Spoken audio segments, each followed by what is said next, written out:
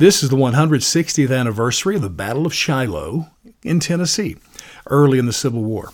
General Ulysses S. Grant had marched his army south. He defeated the Confederates at Forts Henry and Donelson on the Kentucky-Tennessee lines, then marched into Nashville pretty much unopposed. General Albert Johnston of the Confederacy had marched his army out of Nashville, and they collected down in Corinth, Mississippi. He grew his army to about 60,000 soldiers. Grant's mission, obviously, was to go south, confront Johnston.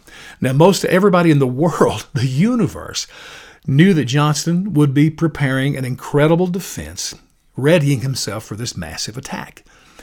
Grant made it down to Pittsburgh Landing, Tennessee, about 20 miles outside of Corinth. And surprise, surprise, Johnston brought about 45,000 of his soldiers and attacked Grant's army.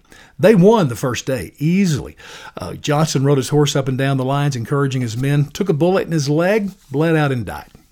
It's too bad because they said if he'd just taken a few minutes, somebody put a tourniquet on, he probably would have lived. This is the ultimate what might have happened question in history, because if he had lived, South would have probably won the overall battle. Grant would have never been president, and this would have changed the entire trajectory of the war at that time.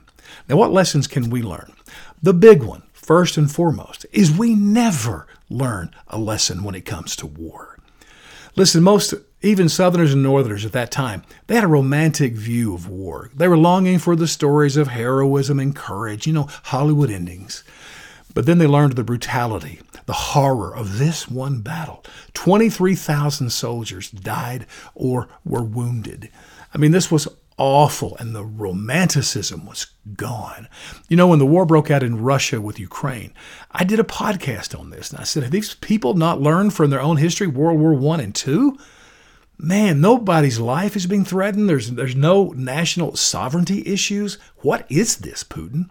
And yet we have people in our own capital of Washington, D.C., calling for us to go to war, to send our men and women to Ukraine to die on that battlefield. For what? I would never vote for that. We just can't learn. People have a romantic view.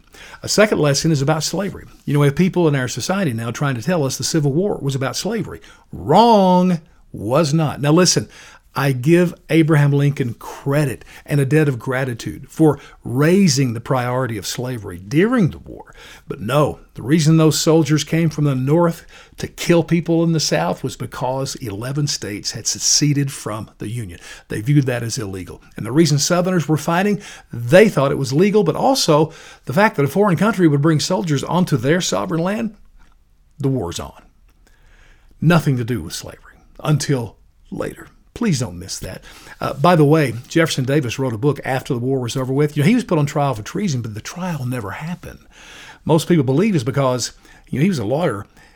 If he gave a legal defense for secession in a court, that would undercut the whole reason the North went to war. So it never went to trial.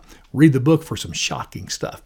Also, go to my website, uobilly.com or universityofbilly.com. I got stuff there for you. I want you to leave me comments. Let's have a discussion. Otherwise, hey, thanks for listening and have a wonderful day.